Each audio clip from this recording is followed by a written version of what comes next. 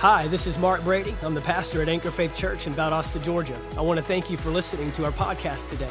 We believe it will bless you and minister to you. Now get ready to receive a word from God. But Philippians chapter 1, beginning with verse 4, says this: I thank my God, making mention of you always. How often? Always in my prayers. This is Paul writing, and as we saw the week before, we identified that Paul was praying for the churches continually.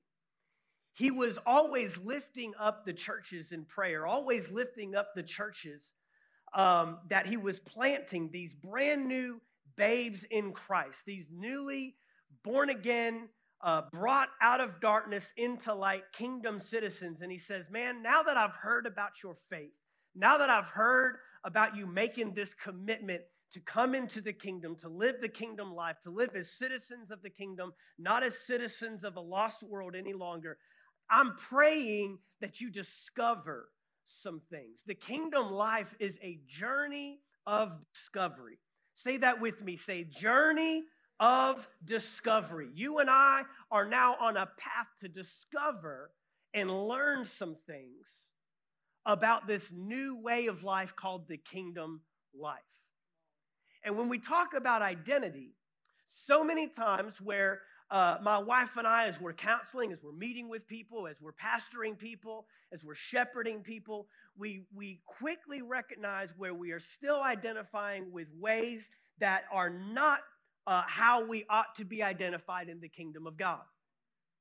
The world, I think you've heard me say this at some point, maybe even during this series, that if you don't discover your identity in Christ, the world will quickly volunteer to tell you who you are. They'll be quick to identify you by where you've been, what you've done, your accomplishments, your successes, your failures, and neither one is an adequate identity that God wants you to live by. And so as we talk about identity, as we talk about learning who we are in Christ, we have to discover beyond what this natural life wants to tell us, beyond the divorce, beyond the bankruptcy, beyond the brokenness, beyond the hurts and the pains, beyond the failures. Even Paul says, I forget what lies behind. That includes my victories and successes. Sometimes we're relying on accolades where we ought to be relying on God. Sometimes we get comfortable in our victories when God is trying to move us on to the next thing. The just shall live by faith. It's impossible to please God without faith. And so even sometimes we find ourselves, even in the good identities, settling for something less than what God has for us. And when it comes to an identity, there's only one place you'll find it. And that's in the Word of God. That's in His Word. See, God is the manufacturer. God created you. Therefore, He's the only one that has the right to define you. Only the manufacturer defines the value, the worth, the purpose, the destiny, the intent of what's designed, of the creation. When someone created the iPhone, when Steve Jobs created the iPhone, in his mind, he knew what this thing was going to be. He knew what this thing was going to accomplish. He knew what this was going to look like. He determined its function, its purpose. So Samsung didn't get to determine it. Guess what? Not even you and I we get to use it.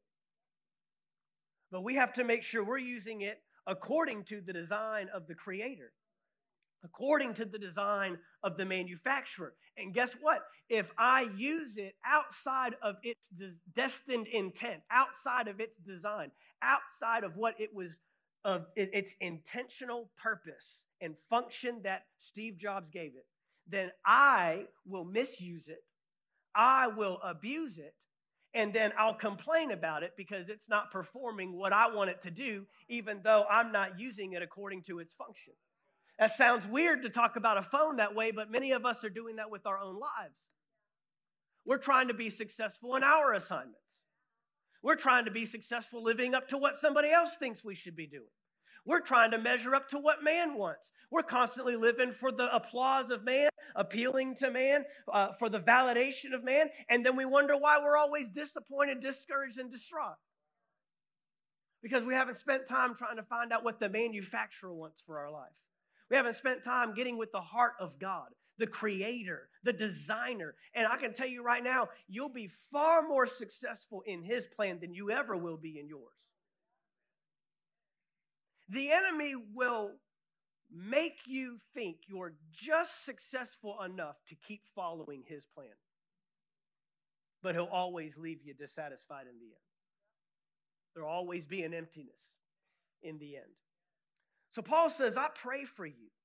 What am I praying? What's Paul praying? Verse 5, hearing of your love and faith, which you have toward the Lord Jesus and toward all the saints. Essentially what he's saying is, I've heard that you've come into the kingdom.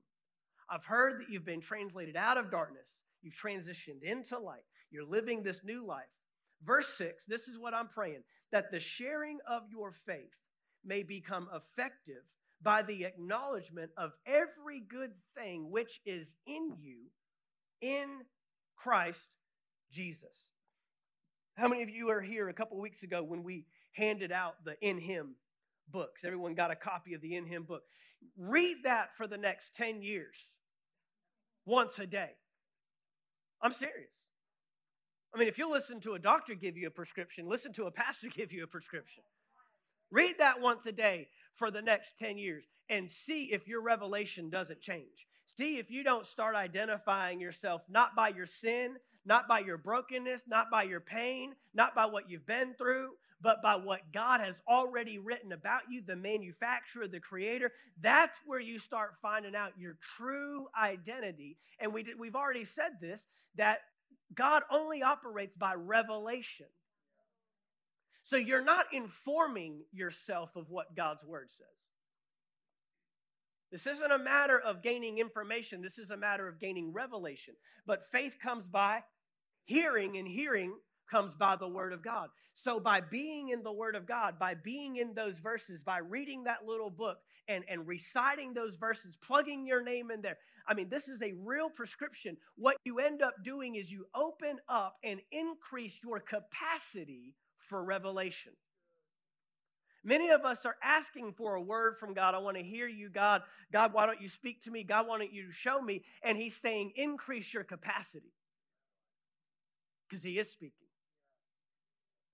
You don't believe it's a question of if he's speaking. It's a question of, are we hearing? Are we listening?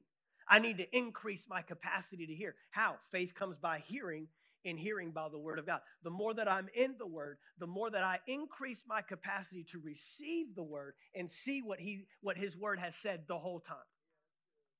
God is not in heaven trying to decide your outcome. God is not in heaven trying to figure out what you'll be good at. God is not in heaven trying to determine what you are called to do and assigned to do. That's all been predestined. Romans chapter 8 says that he predestined us beforehand. All things work together for the good of those who love him and are called according to the purpose. The calling came before the sending. He didn't send you and then say, what are they going to do? Where am I going to send them? What are they going to be good at? Where are they going to make influence? Who are they going to speak into? What are they going to put their hand to? What are their abilities, their capacity? No, he knows all that. When you come into the kingdom, you actually start at the end and work your way back. What do I mean by that? I mean that I'm not working for my identity. I'm working from my identity. You hear me? I'm not working to please God and so I can be approved of God. I'm working because he's pleased with me, because I've been approved, because I've been sent, and now I'm working from that. You see the difference? There's still work, but one is striving and one is surrendering. Striving is trying to prove to God, see, I'm called. See, I'm your child. Surrender is saying, I'm your child. Now send me where? Surrender says yes before the command.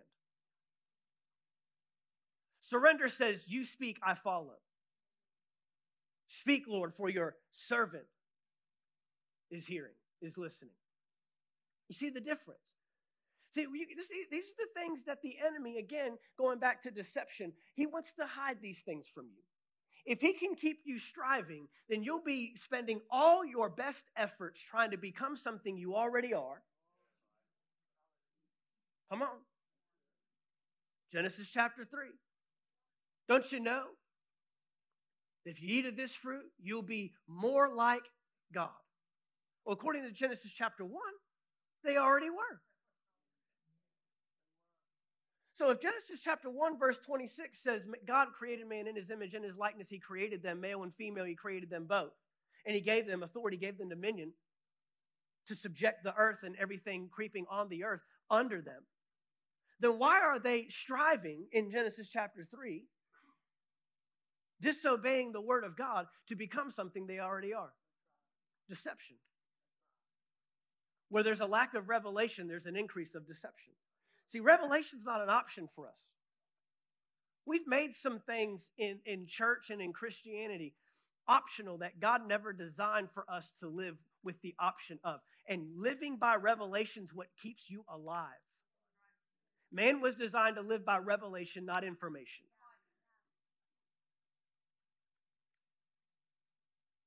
What is revealed by God. So when I come into the kingdom, man, my spirit comes alive. This is why we say you got to be what? Born again. New life. I love when people tell me, well, Pastor Brian, I'm just struggling with this, and I just have this addiction, I have this problem, I had this issue growing up, I went through that. Oh, good. You need to be born again. Clean slate. Brand new start. That means everything up to that point that was hindering you, stopping you, keeping you from what God wanted, it's now been wiped off the face of the, and God says, let me just give you a brand new, let's just start all over. Because he's a new creation. You know what that word new actually means in 2 Corinthians chapter 5? That word new means this: something that has never existed before. Now, you can take your car to the car wash and clean it up the best you can, or you could just go ahead and get rid of it and get something brand new that's never been driven, has zero miles on it. It's up to you. God didn't just clean us out. God renewed us, restored us, made you brand new. Brand new. A species of being that's never existed before. That's you and I in Christ. And so now I go on this discovery, and he says, I need you to discover what belongs to you in Christ Jesus. I need you to discover your new identification. In fact, the Amplified reads it this way. Philemon chapter 1, verse 6 reads this way in the Amplified. And I pray that the participation in sharing of your faith, participation in and sharing of your faith may produce and promote full recognition. Everyone say full recognition. And appreciation and understanding and precise knowledge of every good thing that is ours, watch this, in our identification with Christ Jesus and unto his glory. What's Paul praying? He's praying that you have full recognition and appreciation and understanding and a precise knowledge of every good thing that is ours in our identification with Christ Jesus. Now, this implies something. This tells me that when I come into the kingdom, I'm not fully aware. When I come into the kingdom, apparently I don't have a full recognition. I don't have an appreciation for it. I don't have an understanding, and I don't have a precise knowledge of every good thing that is ours. If we had this already when we're born again, then Paul wouldn't be praying so diligently and intentionally for the churches to know this.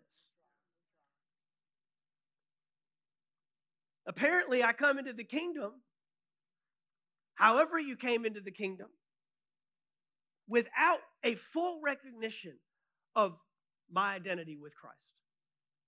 My new identity. The old is gone.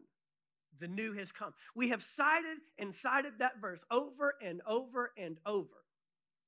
And we've never asked ourselves, what is the new? Or maybe we just settled for the new being, when I die, I go to heaven. When I leave this planet, it's funny, we entered the kingdom with an exit plan out of the earth. We entered the kingdom looking for a way out of here. But while we're here, no hope. Come on, no peace, no healing, no deliverance, no blessing. That's not an identity with Christ. And we said this a couple of weeks ago. If the only way for you to obtain what we just read, all the good things that come with your identity with Christ, if the only way to obtain that is to die and go to heaven, Jesus is not your Savior, death is. You're telling me Jesus did all he had to do, but yet there's still one more step you have to take to obtain everything that book says is yours. Means you got to die? That I can't achieve that here in this life? Now, yes, when I die and go to heaven, and that's a real case, that's a real state, that will happen. When that happens, man, you're going to receive full glory. But here on this planet, here on this earth, there are things we have access to now. And wouldn't it be just like your enemy to deceive you and talk you out of what belongs to you now, knowing that it means his demise if you ever discover that? I mean, if I were your enemy, that's what I would do. The less you know, the better for me. My people are destroyed for a lack of knowledge. That's the devil's favorite verse in the Bible. Because this is what he's saying. You're doing all the work for me. The devil doesn't even have to fight against the believer that doesn't know who they are. Those are the good kind of battles. For the enemy, they don't even know. I mean, the second you find out that healing is yours, man, he's got to fight. He has a fight on his hands. And he knows he loses if you find that out and you stay in that fight. We've just been standing with a family here in our church, the Ritters. Many of you are aware of the situation with their infant son. How old is Ollie? 5 months? 6 months? 5 months. Open heart surgery. But we have been watching the devil get his teeth kicked in all week long. Because we know who we are. We know what belongs to us. We know what we have authority over. I texted Matthew the other day. I said, the devil owes you. He owes you your time back. He owes you your finances back, whatever you've had to commit to this. He owes you your peace of mind back. Because we have a sound mind. He owes you your strength because they're getting drained. Yeah, battles are draining. That's why you got to be refreshed by the Spirit of God. That's why you need the Holy Spirit. You get drained, you get whipped real quick, even when you're fighting a good battle without the Holy Spirit. Don't grow weary while doing good. Doesn't mean you're doing bad, but even doing good, it drains you. And man, they've been staying filled up. They've admitted to me, man, we're tired. It's been emotional, physical exhaustion. They're not sleeping at night. You're not eating like you normally would. I mean, every second anything can happen according to the reports that these doctors are giving you. And for a lot of believers that don't know who they are, the devil doesn't even have to put up a fight. He doesn't even have to respond. But now he's having to put work in. And guess what? He's a defeated foe. I said he's a defeated foe. We're not fighting for victory. We're fighting from victory.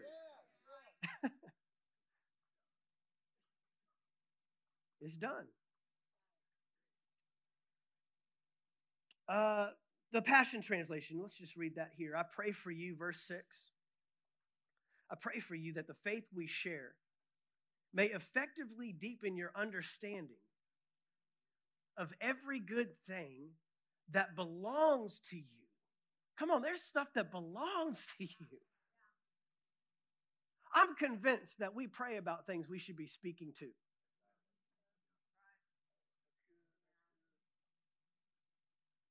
Jesus didn't pray about the storm, he spoke to it. Jesus didn't pray to cast out a demon, he spoke to it. Jesus didn't pray to heal somebody, he spoke to it. Come on. Jesus didn't even pray to get Lazarus up out of the grave after being dead 4 days. He spoke to him. Lazarus, come forth.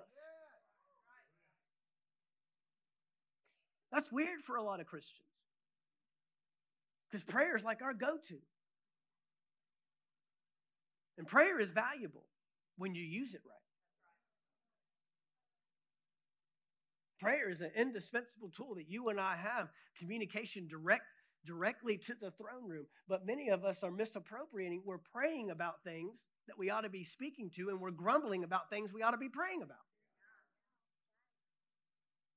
Hello? No, he says that you may effectively deepen your understanding. I want to go deeper in my understanding of what belongs to me in Christ. I want to go deeper. I don't want the enemy getting over in my life in any area. But any area you're ignorant in, you will live defeated in. Any area that we either haven't come to the knowledge of or we have rejected the knowledge of is an area where the devil can defeat us. So we got to go on this journey of discovery. Amen? Go to Ephesians chapter 2. I'm just going to spend today and just talk to you about who you are in Christ. What does that mean? What is your identity? How do you see yourself? You know, we covered 2 weeks ago, in the last time I was with you, the difference between the sin consciousness and a Christ consciousness. Where a sin consciousness is extremely aware of its failures, of its shortcomings. They love verses like, all have sinned and fallen short of the glory of God. They are more aware of their brokenness, their failures, their shortcomings, their inability to measure up, their nature, fleshly, or maybe even carnally. You know the difference? Flesh nature is just, that's the nature that's submitted to the world, doesn't even have a chance. It's not even in the kingdom. But a carnal nature is one that is in the kingdom, but still lives like the world. And carnality, yes, it covers sin. It covers a sinful lifestyle. But carnality is also thinking less of yourself than you really are. That's carnal thinking. Carnal thinking makes statements like, I'm just a sinner saved by grace. After you've been born again, after you've come into the kingdom, after you've confessed and made Jesus Lord of your life, after you've been quickened and made new and restored, and the old is gone and the new is come, you're still identifying with your previous sin nature. That's carnal thinking. Carnal thinking does not defeat the enemy. Now, when I say sin consciousness, I'm not denying that I have a capacity to sin. I'm not denying that there's a fallen nature that I contend with day in and day out. But Paul said this, I die daily.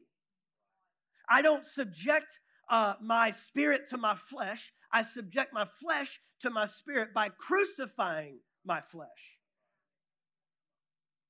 Now, when you live that way, I don't know how crucifixions go with you, but typically what you crucify doesn't live.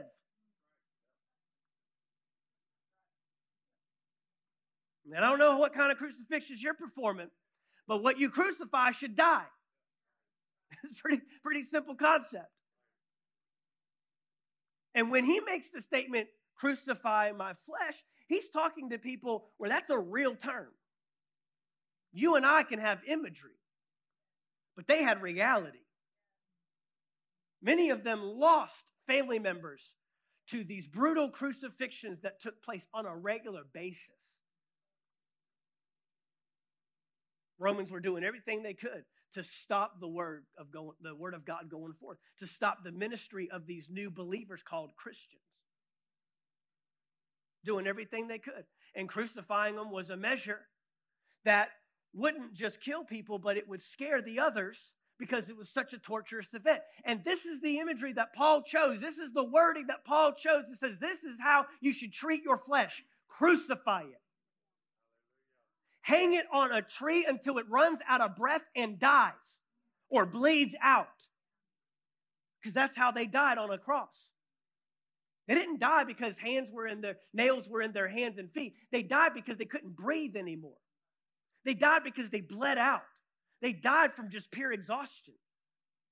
It was a very torturous tool. Why am I going in such depth? Because that's how Paul describes you and I treating our flesh. And it doesn't have a say any longer. Well, that's where the Christ consciousness comes into play. See, I don't like to give the enemy any grounds. I don't like talking about what the enemy's doing. You got enough of that already. I'm here to tell you about what Jesus did. I'm here to tell you about what you can do if you submit to the King of Kings and the Lord of Lords. I'm not here to highlight how bad the world is and how chaotic everything is and all the destruction and all the depravity and all the mess that's going on. I don't need to give him another minute of airtime. I'm going to tell you what the Word says. I'm going to tell you what Jesus did. I'm going to tell you what God has already spoken into existence. So Christ consciousness is an awareness. It's saying I'm more aware of what Jesus did for me spiritually than what Adam did to me spiritually. But it's amazing how we give all this credence to Adam. I mean, when I read the verse, by one man's fault, all have been born into sin. Oh, we grab hold of that, no problem. But then when I go to the other side of the verse, but by one man's sacrifice, by one man's gift, righteousness has been made available. Why do we have a harder time grabbing that than the other? If I'm going to believe that I'm a sinner because of what Adam did, then I have to believe I'm a believer because of what Jesus did. You can't have one without the other. But it shows you where your identity's at. It shows you how you identify. We see a world today that's naturally confused in their identity. But we've got a world in the kingdom of God of those who are spiritually confused of their identity. It takes an awareness. I've got to open my eyes to these things. If I'm going to believe the Bible about what it says about God, then I have to believe what it says about me. Did you hear that? If I'm going to read this and believe what it says about God, then I have to read it and apply what it says about me. And the reason that's difficult for some is because we identify more with our flesh, with our sin nature, than we do our new nature, than being in the kingdom of God. This is important because the verses that I'm going to read today, you will grapple with and you will struggle with and you will contend with until you gain a Christ consciousness. It's a weird thing when I read verses or I talk to believers, born again believers, about who they are in Christ, and they want to respond, and there's a hesitancy and a resistance as if there's a rejection of the things that God has spoken about you. Your worth, your value, your abilities, your capacities, the blessings that you possess.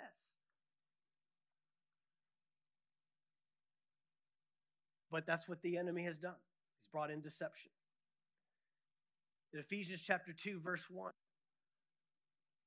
And you, he made alive, who were dead. You see the contrast. Which one of those is more easily received by you? Who were dead or made alive? Do you identify easier with the dead in trespasses than you do with the made alive in Christ? Sin consciousness, Christ consciousness.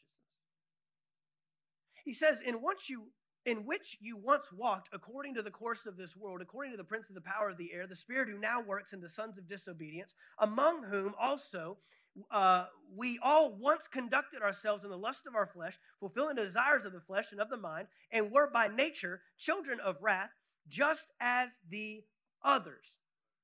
Now, many of us don't have a problem with reading that and identifying with that in a natural sense. That's who you used to be. So notice that a Christ consciousness doesn't deny that I used to be that. It just honors I'm not that anymore, and I don't submit to that any longer. Yes, without Christ, without God, without the sacrifice, without Jesus shedding the blood, then that's what I'm stuck in. But Paul is saying, let me contrast for you the sin consciousness with the Christ consciousness. But God, verse 4, aren't you thankful for a but God? But God, who is rich in mercy, because of his great love with which he loved us, even when we were dead in trespasses, here it is, made us alive together with Christ. By grace you have been saved. Now he's starting to move into the Christ consciousness, but he's reminding you, you didn't get there on your own. You got there because of what he did. What's that tell me? That if I'm not careful, I'll move into Christ consciousness thinking I got myself there. It's my performance, my ability. I did this, I did that. No. He's letting you know, I'm moving you out of sin consciousness into Christ consciousness. But just remember, God put you there by his great love with which he loved us, by his mercy. But he says he made us alive together. Everyone say together. Verse 6 says, and raised us up together. Everyone say together. And made us sit together. Everyone say together. In the heavenly places. Where? In Christ Jesus. Where Jesus is, so am I. I said, where Jesus is, so am I. Now, I don't know what your definition of together is.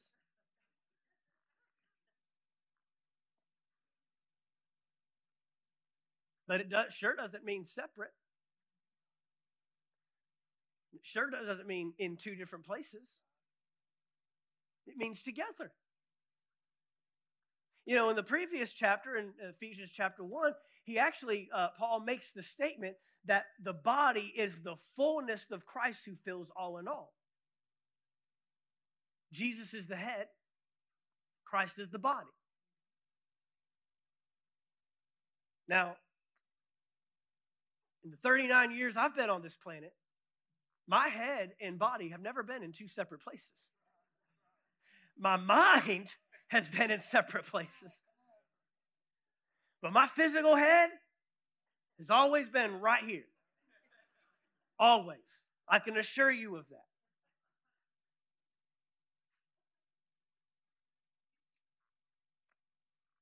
If you get a head separated from the body,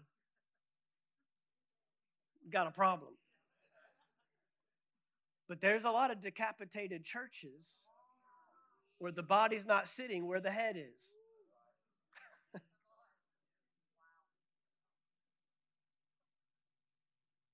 No. Paul says you were made alive together, raised up together, and seated together. He put it in there 3 times. You think he's trying to get something over on us? Think he's trying to push a point home? Together. Everyone say together. Together with Christ. Together with Christ. That's your identity. That's who you are. See, God did in Jesus everything he wanted to do in you. God did in Jesus everything he wanted to do in you.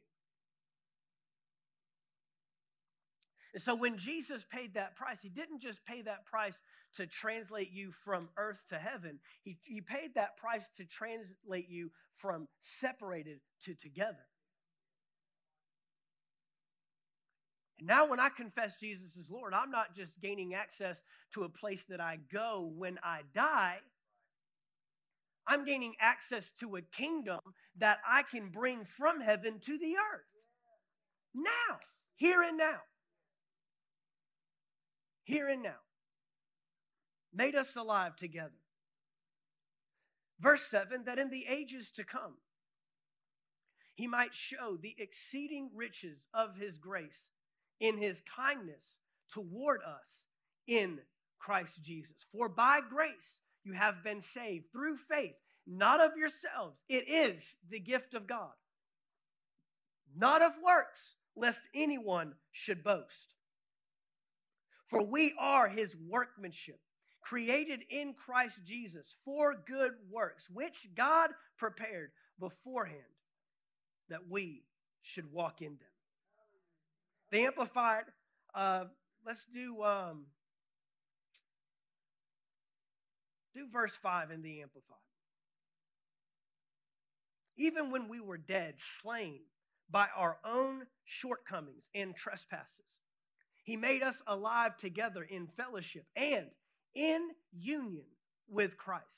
In union, synced up. That's how connected and together you and I ought to be living. In union with Christ. He gave us the very life of Christ himself, the same new life with which he quickened him. The same Spirit that raised Christ from the dead dwells in you.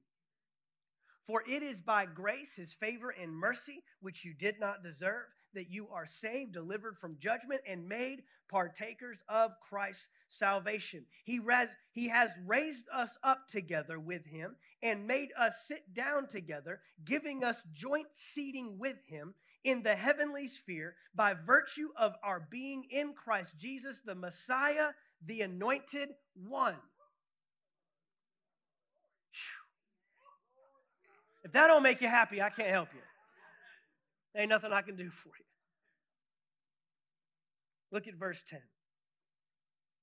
For we are God's own handiwork, his workmanship, recreated in Christ Jesus, born anew, that we may do those good works. See, you got new DNA. You're in a new family line, and the new family line you're in doesn't have an alcohol problem.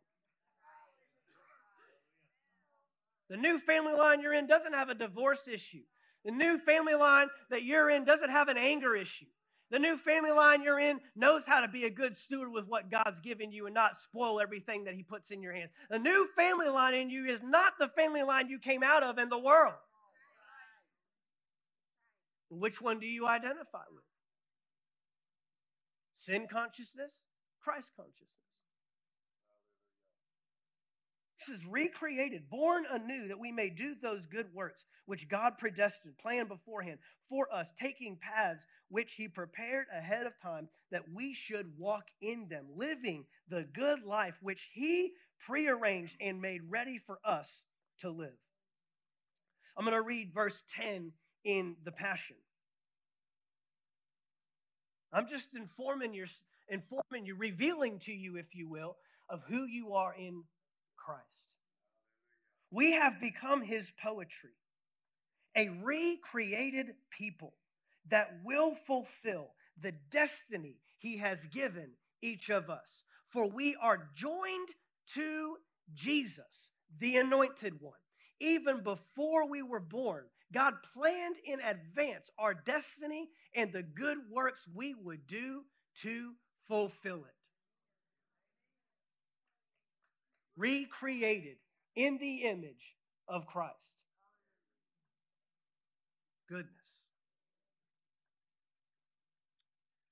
Galatians chapter 2, verse 20. Galatians chapter 2.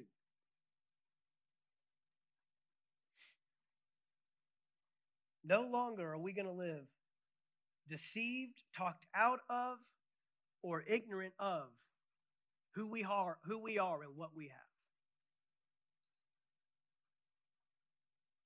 This issue alone is the reason why we live depraved, why we live below, why we live under, why we live subjected to things that ought to be subjected to us. This is how you get over in life. God always causes us to triumph in Christ. It doesn't matter if you don't feel like a victor. When you discover your identity in Christ, feelings go away. What it looks like goes away. What it sounds like goes away. No, I'm going by what the Word says. Now remember, this is only through faith. It's only through faith that we receive this. We're not going to receive this by God proving it to us. You're going to have to believe it when it goes against everything coming against it. You're going to have to believe you're the healed of the Lord when your body is showing every symptom that it's not.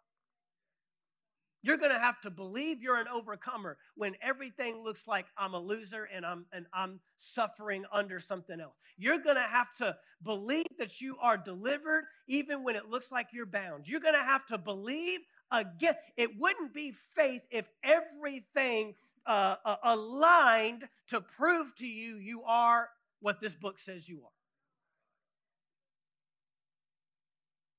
You live it by faith. I said we live this by faith. Galatians chapter 2, verse 20. Is that where I told you to go?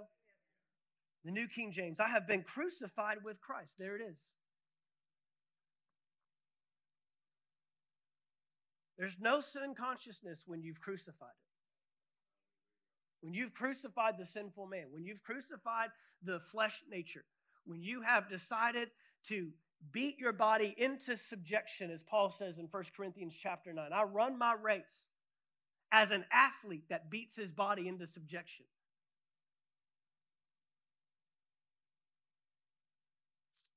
I've been crucified with Christ. It is no longer I who live, but Christ lives in me. And the life which I now live in the flesh, I live by faith in the Son of God, who loved me and gave himself for me. The Passion reads this way: my old identity has been co-crucified with Christ and no longer lives. And now the essence of this new life is no longer mine, for the Anointed One lives his life through me. We live in union as one. One translation says that Jesus now lives in me, using my body for his benefit.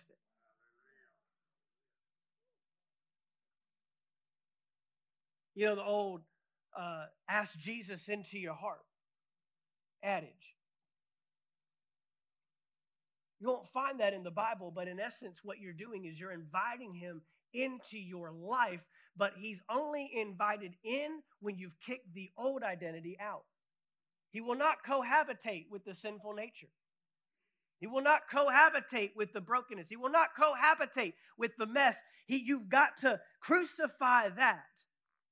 We don't wake up day to day and say, which one will I yield to? I wake up every day, dying daily to the flesh and saying, this has to die, and I submit. Well, Pastor Mark, what happens if I keep submitting to the flesh? Then you just need more revelation. You need more revelation. I'm not against natural measures, but if you're using natural measures to accomplish what only revelation by the Word of God can accomplish, you will always be left dissatisfied.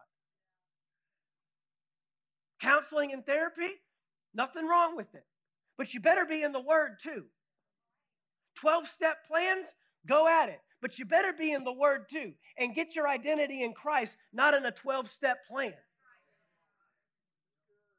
And you may just find that this will work, and you may not even need to spend the money and the time and the effort with all the other natural measures that man wants to give you to keep the cycles going. Because the devil will get you to succeed just enough, but then break that you have to repeat the cycle all over again. And it's time we get some believers off the hamster wheels of life and start walking in their identity in Christ. Amen. A new identity will do wonders for you. You look a lot better in Christ. You look a lot better in Christ. We all look a lot better in Christ. The old is gone, the new is come. He says, I crucified my flesh. What were we reading were we in the Passion yet? The Passion, Galatians 2:20 in the Passion. Old identity has been co-crucified with Christ, no longer lives. Now the essence of this new life is no longer mine. For the Anointed One lives his life through me. We live in union as one. My new life is empowered by the faith of the Son of God, who loves me so much that he gave himself for me, dispensing his life into mine. Goodness. You have the life of Jesus running through your veins. You have the life of Jesus running through your body. You have the life of Jesus overtaking and overwhelming the old broken life. Now submit to the new life. The Amplified reads this way, verse 20. I've been crucified with Christ. In him I have shared his crucifixion. It's no longer I who live, but Christ, the Messiah, lives in me. The life I now live in the body, I live by faith in, by adherence to, and reliance on, and complete trust in. I'll read that again. I live it by faith, by adherence to, reliance on, and complete trust in the Son of God, who loved me and gave himself for me.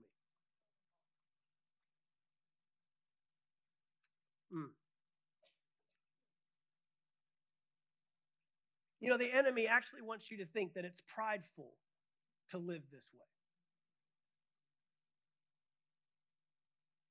way. Oh, holier than thou. Super spiritual. No, I'm living with a adherence to, reliance on, and complete trust in. And I would just go ahead and submit this to you, that it's actually more prideful not to live this way than it is to live thinking I'm just a lowly servant sinner saved by grace.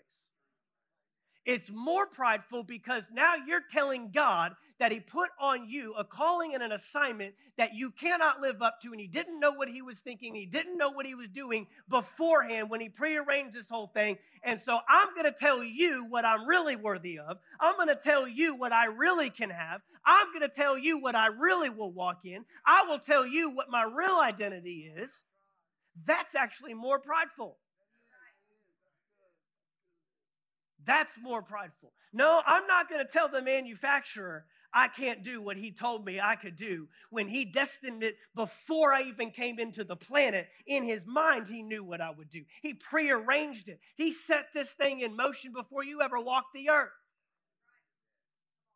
I will not tell the manufacturer what my capacities are, what my abilities are. I won't do it. He knows a lot better than I do. In the Message translation, Galatians 2, verse 20, in the Message, Christ's life showed me how and enabled me to do it. I identified myself completely with him. Indeed, I have been crucified with Christ.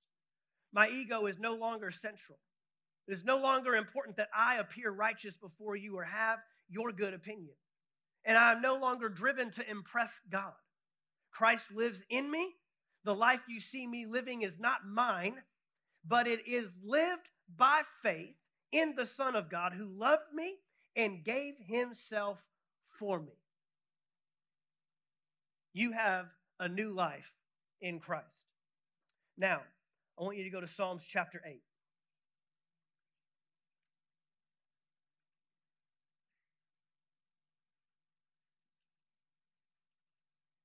Psalms chapter 8.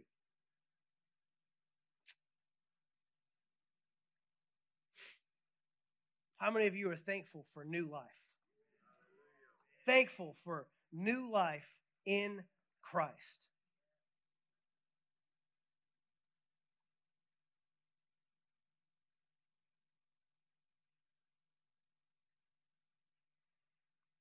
Now, in the New King James, we'll start with verse 1.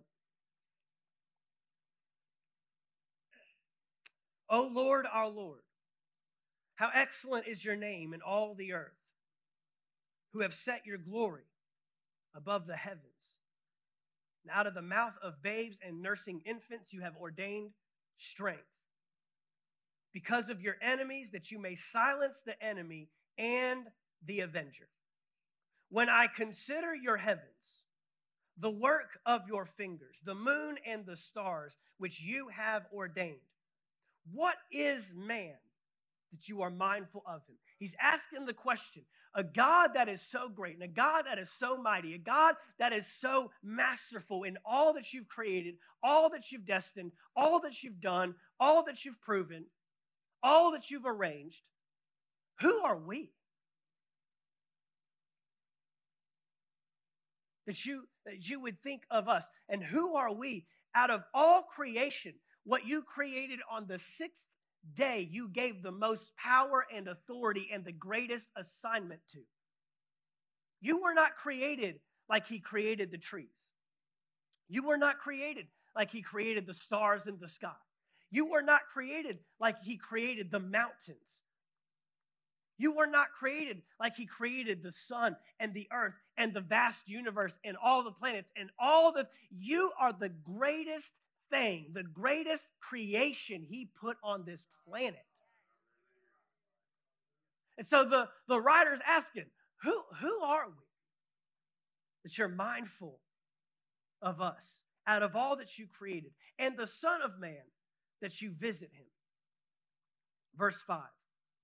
For you have made him a little lower than the angels, and you have crowned him with glory and honor. You have made him to have dominion over the works of your hands.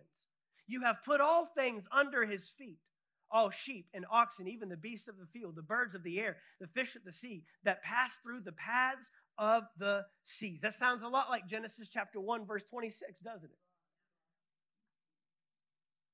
O Lord, our Lord, how excellent is your name in all the earth. Man has always struggled with the identity that God gave him. From Genesis chapter 3 on, man has struggled with accepting, valuing, and honoring how God intended you and I to be created. We have struggled with the thought the enemy has tricked us and deceived us out of who we really, truly are. So when the translators wrote this passage, translated it from the original Hebrew, they couldn't accept it in its original form. They couldn't accept the actual writing that the author intended to begin with. The enemy's been doing this since Genesis chapter 3. And we have a new King James Version that has dumbed down what verse 5 ought to say. And so we run around thinking that God created us lower than angels.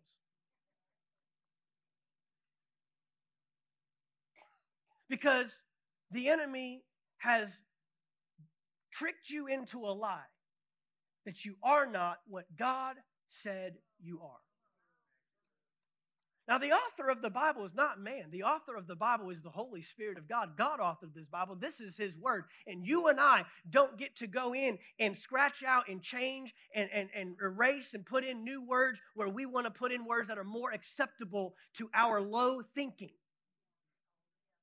His ways are higher than our ways, and his thoughts are higher than our thoughts, but he didn't tell you to stay there.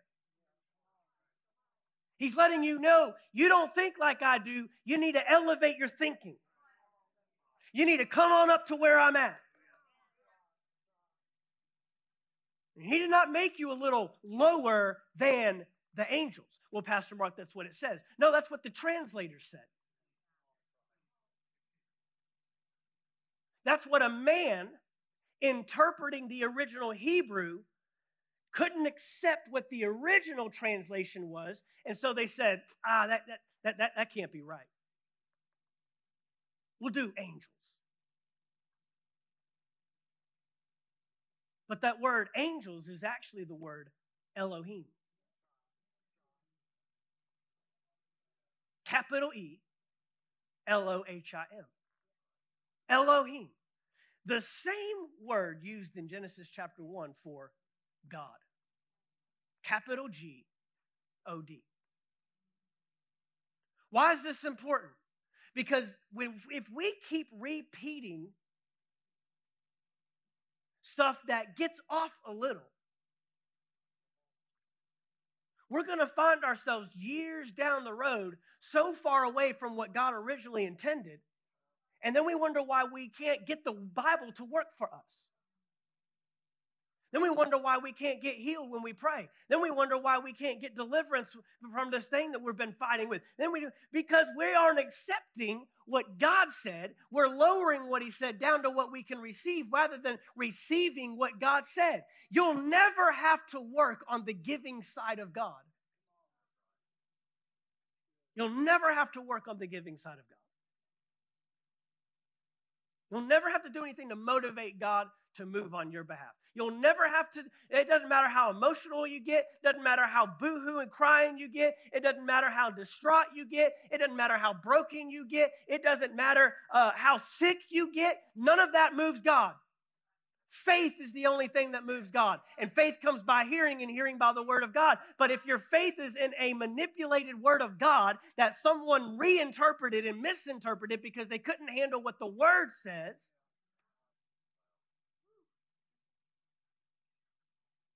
we're trying to make misinterpreted scripture work for us. Man's been doing this since Genesis chapter 3. The devil even got them to translate it in a Bible. Now, that doesn't mean the translation's wrong.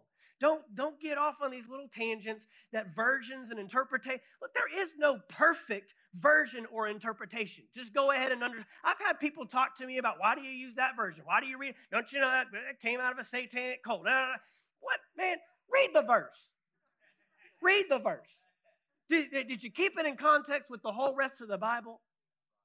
We get super religious and legalistic and dumb with this kind of stuff. No, understand what the original interpretation was, and does it remain consistent? Because being lower than angels isn't consistent with Genesis chapter 1, verse 26. No, the New American Standard reads, verse 5,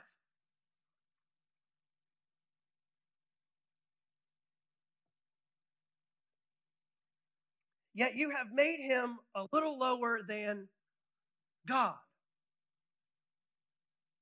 and you crown him with glory and majesty. I say all this because it shows the ease of slipping into something less than and lower than what God intended for us.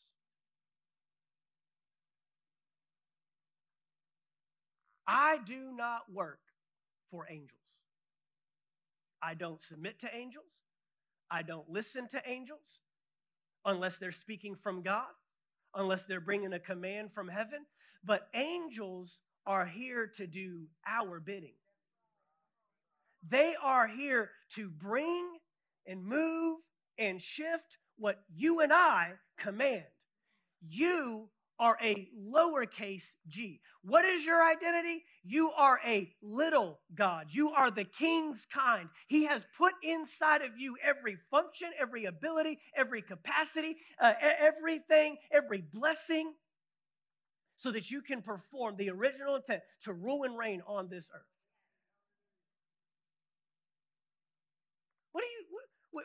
When we say he is the King of kings and the Lord of lords, who are those kings and lords?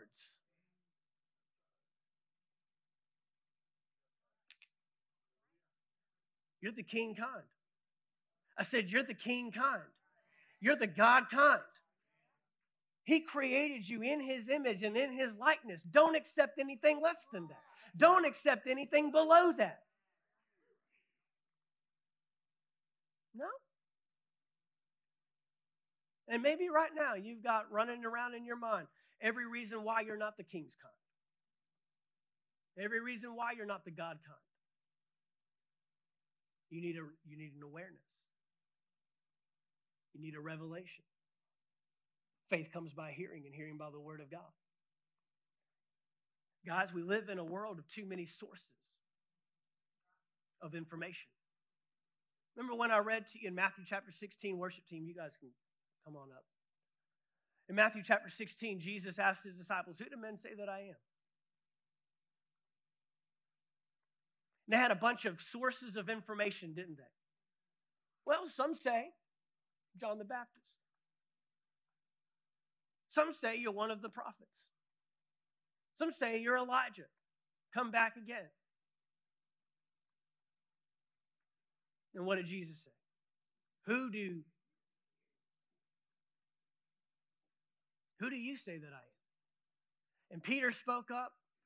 I believe you're the Messiah, the Son of the living God. And what did Jesus respond back with? You finally figured it out, Peter. You learned who I am. Did you go to school to learn that? Did somebody inform you of that? No. He said what? Flesh and blood has not revealed this to you, but my Father in heaven. You want to know who you are? You're going to have to get it by revelation. There's no podcast that's going to help you. I am not telling you who you are. I'm telling you how to discover who you are. I'm telling you how to discover what I already know. And we're all only living up to what we already know. I cannot live beyond my knowledge. I cannot live beyond my revelation. My life will always be limited to the level of revelation that I receive. But if we keep calling angels what God calls God, we're going to find ourselves falling short of what God intended. You're mightier than you think. You're stronger than you think. You're more capable than you think. I kept telling Matthew and Virginia that all week long. I said, you're equipped for this. I know it seems overwhelming. I know it seems like, what do we do to deserve this? And we've had a lot of attacks in our body in the last couple months. Our church body. We've seen some people leave us, leave the earth. We've seen some things that the world would call sufferings. We've seen attacks. I've told you plenty of times, you preach the way we preach and you believe the way we believe and you live by the Word of God the way that we want to live by the Word of God, and you'll get a bullseye on your back.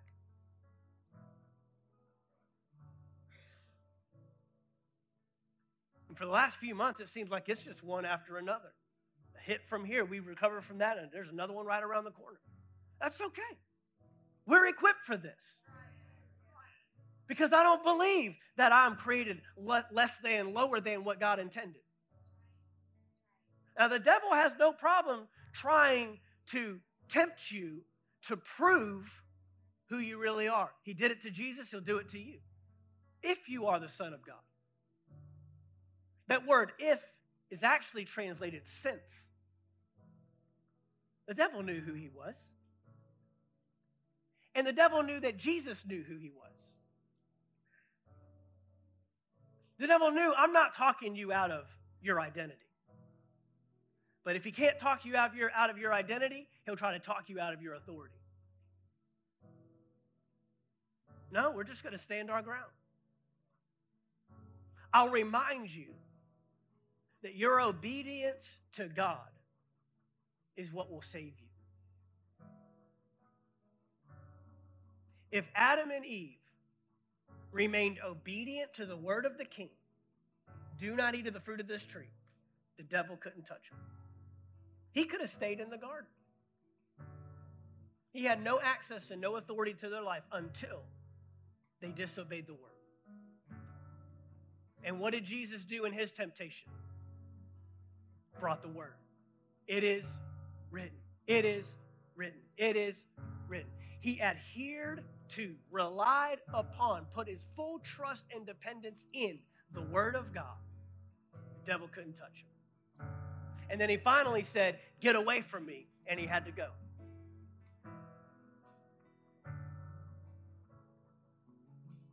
See, when you understand this, John 14 comes alive. These works that I do, you will do, and even greater works, because I go to my Father who is in heaven. We have a hard time reconciling some of these scriptures and these passages because we still view ourselves as lower than what God intended. But when you raise your thinking, elevate your level of revelation, when you come to the full knowledge, as Paul prayed, I'm praying that you'll come to discover this. I'm praying earnestly, diligently, intentionally, daily, that you will see who you really are, your identity. You've been raised up together. You've been made alive together. You are now seated together in heavenly places. If it's under Jesus' feet, it's under your feet. If he has authority over it, you have authority over it. If it doesn't have authority over him, it cannot have authority over you. If he could speak to it, you can speak to it. If he could lay hands on it, you can lay hands on it. If he could stop it, you can stop it. If he can start it, you can start it. We have to start applying the word of God to our lives and not just reading fairy tales and fictions that, oh, wasn't that great? That happened one time. We believe in the past. We believe in the future that when I die, I'll go to heaven. But what is God doing right now? What's he doing in the present? What's he changing through you? What sphere of influence are you in that he's placed you in to bring the authority of heaven to the earth? This only happens by those that see themselves the way God sees them. Thank you for taking the time to listen to our podcast today. We trust you received a word from God. If you enjoyed this teaching, be sure to subscribe to our podcast in iTunes. By subscribing, you'll be sure to receive a new message every week as soon as they are made available. And if you'd like to learn more about Anchor Faith Church, you can stop by our website at anchorfaithvaldosta.com. There you'll find our locations and service times, ministries that are available for you and your family. You can even give financially in support of the ministry. Thank you again for listening, and we look forward to seeing you next time right here on the Anchor Faith Church podcast.